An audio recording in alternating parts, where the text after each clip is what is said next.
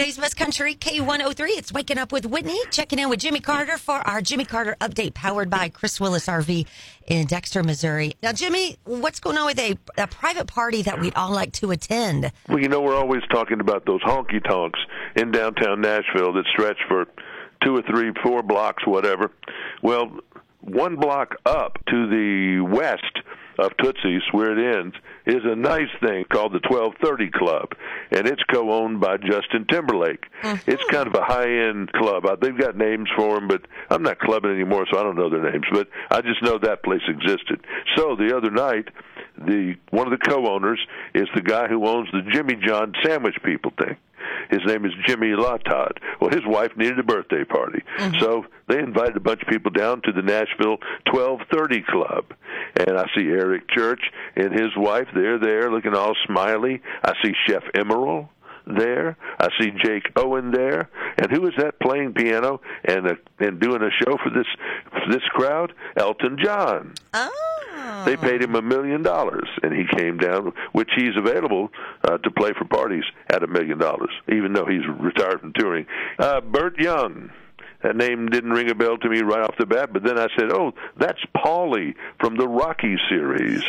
He has died at the age of 83. He was good at that. Where Miranda Lambert met her husband, well, that was the Good Morning America studio on Times Square in New York City. He was doing security there. She was a guest. She said, who is that hunky cop? I got to meet him, And so they worked that out, and the rest is Miranda history. But ABC is relocating that studio. They're giving up the Times Square studio, and they're going to some, I think, faceless thing in Hudson Square. Something's going on at ABC. Just remember, I told you that. ESPN.